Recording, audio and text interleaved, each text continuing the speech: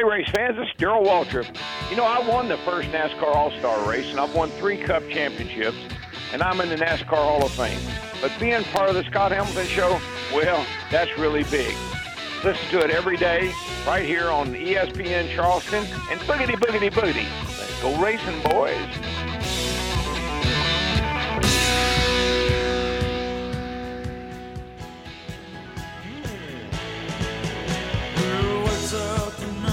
Hurricane Ian, it's a bad boy.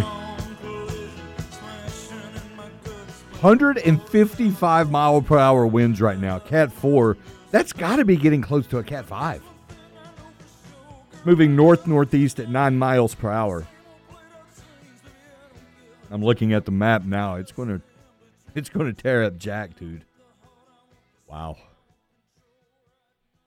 Hoping our guest is okay. It's our friend Mike Huguenin on On3 Sports. Mike, you doing okay down there? We are right now. I'm in Orlando, which is about 150 miles northeast, which is the way Ian's coming. So at some point today, I'm losing power. Just don't know when that's going to be. The last time we had a hurricane in Orlando was Irma in 2017, and that was without power for 8 days. And that's something that folks in South Carolina know about, being without power in the aftermath of a hurricane. That's not a fun time. Do you have any travel plans or anything like that coming up? No, because my wife works for the state of Florida and is considered an essential employee, so we're sort of stuck here. I do have family members in Tampa and St. Pete. They've already lost power. A friend of mine, a guy I work with, actually lives in Fort Myers. He thankfully left. But, no, I mean, this entire state, it's been raining for about 12 hours, and we're expecting up to 30 inches of rain in parts of the county in which I live, which is north of Orlando. Mike, I know we brought you on to get your excellent knowledge regarding college football, but I've got to ask you, have you gotten provisions and everything you need? Yeah. I grew up in Florida native, and you figure, being in the middle of the state, I don't like Orlando, but there are, you're not going to be in the path of hurricanes, but yet here we are, the third one in 20 years. So yeah, I spent a lot of time in Orlando, and I worked for Golf Week. I'd have to go down about every 6 weeks, and I found the only thing you really had to worry about were gators and tourists. Other than that, it was... Yes, tourists and humidity and bad traffic, yeah. Well, Mike, hopefully we'll give you a pleasant distraction for a few minutes, and hopefully your power will not go out at all. We're joined by Mike Huguenin on On3 Sports. Mike, I sent you the text regarding this report from Dennis Dodd. He's saying that the Pac-12 perhaps in imminent danger, not only from the Big Ten, but also from the Big 12. What's your take when you hear something like that? There's been chatter ever since UCLA and USC went to the Big Ten. The idea that, okay, they're taking 2, are they going to take more? And there are reasons to covet Oregon, Washington, and Stanford if you're the Big Ten. The Big Ten, Stanford's appealing, obviously, because it's extremely high level academically. It'd be like adding a different Northwestern, except one with a phenomenal athletic program. And Oregon and Washington are in a relatively large media market. Seattle obviously is a lot bigger than Portland, but still you bring this to a board. And the idea that maybe Cal would be the other one, which would give you another high-performing academic school in an area in which there are a lot of TV sets. But it's also hard to believe that a 20-team Big Ten financially works unless the league has been promised, if you do A, B, and C, then we will give you this much money. Because you're not adding 4 more teams and not increasing the size of the pie, so to speak. So one aspect in all conference expansion that I think a lot of older fans like myself overlook, streaming services.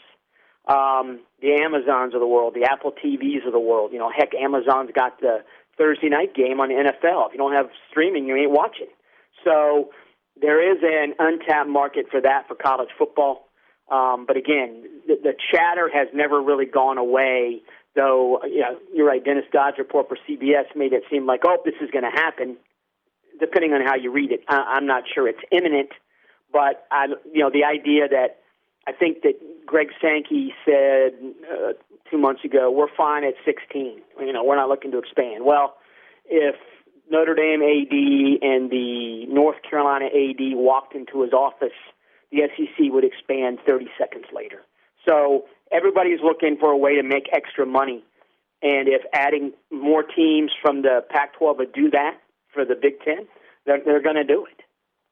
This report also mentions the two Arizona schools, Colorado and Utah, potentially going to the Big 12. Mike, I got to say, I'm loving me some Big 12, especially if they pick up those two Arizona schools in Utah. Well, Arizona State's a school that I think in the coaching business, and in Arizona to a lesser extent, but the untapped potential at those schools. There's a heck of a lot of kids, high-level recruits from the state of Arizona. And the problem has been none of them stay at home. So if you get the right coach, it's going to be a hot program. Utah is a solid program. Colorado is horrendous in football, okay in basketball, overall athletics, so it's not very good. But obviously there's a lot of history with Colorado and the Big 12. So they left because they were sort of tired of being told what to do by Texas. But now Texas is gone. So and the two schools that really no one seems to want are Oregon State and Washington State. I think at one point it was considered, well, wherever Oregon goes, wherever Washington goes, they're going to take a little brother with them. That's not the case anymore. So I think God said that perhaps those schools go to the Mountain West, which is possible. But yeah, the idea that conference expansion / realignment is done with that's folly again, because if there's more money to be made, the conferences are going to do it. But that's the key. You don't add teams unless you can make more money. And that would be the determining factor for all this.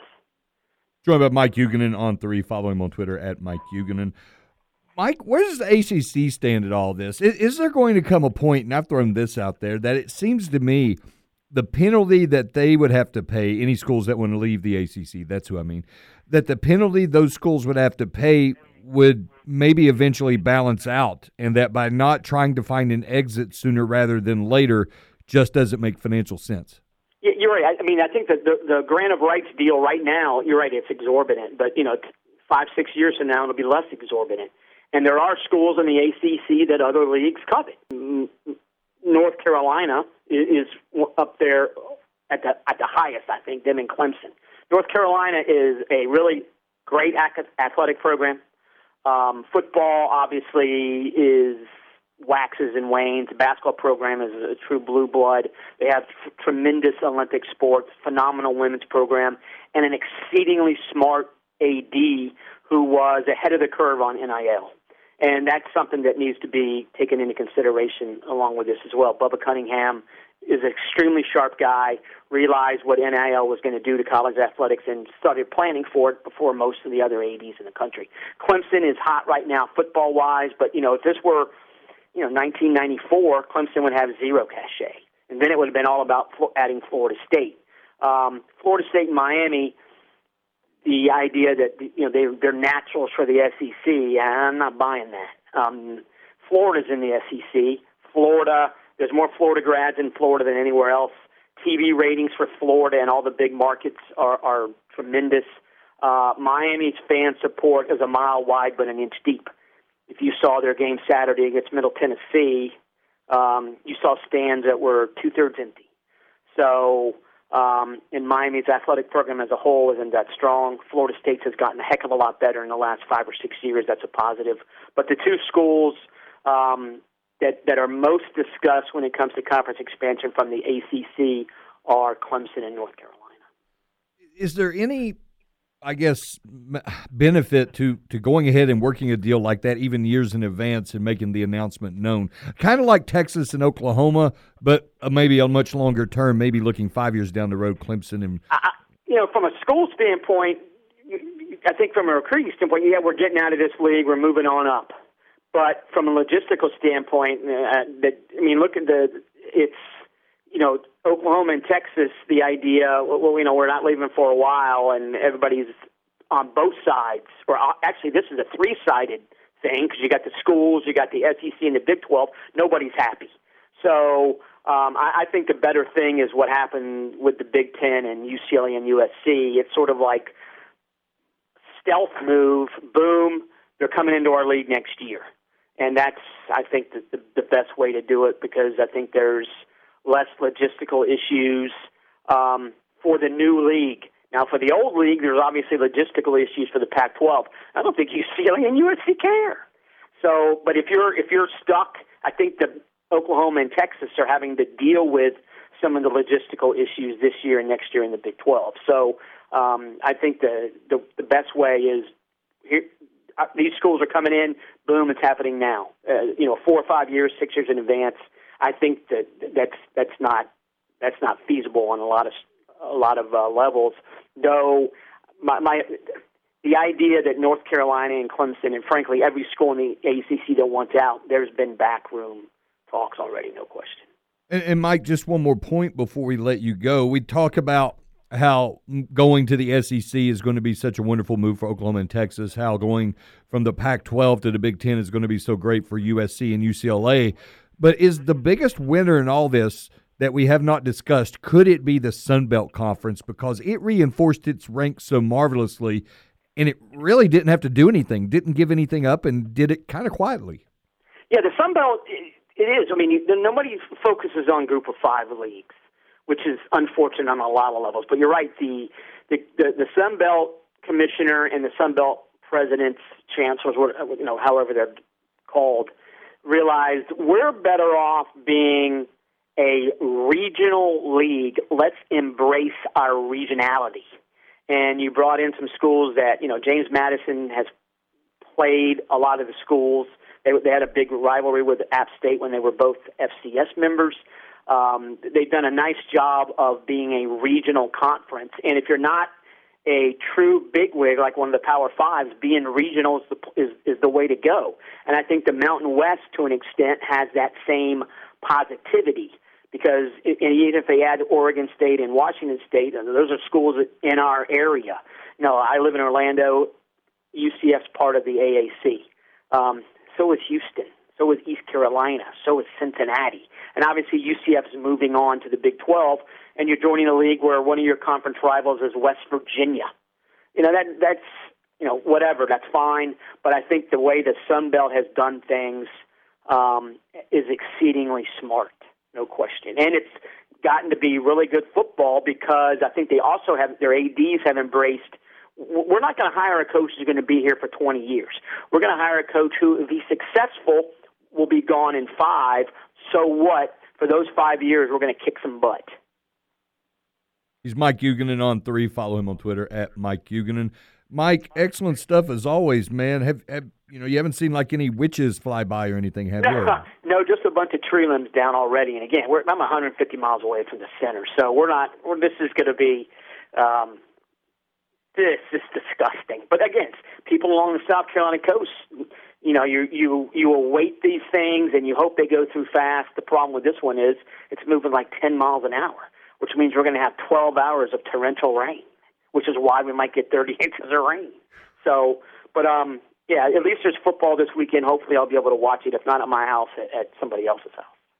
Mike, be safe. Appreciate your time. All right, appreciate it, man. Always enjoy it. Thanks. Thanks, buddy. It's Mike Huguenin of On3. Follow him on Twitter at Mike Huguenin. I agree.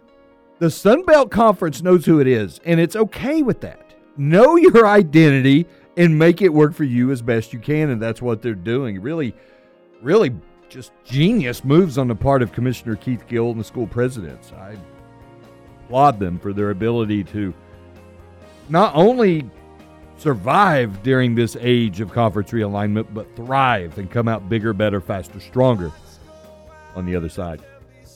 Scott Hamilton Show on Wednesday.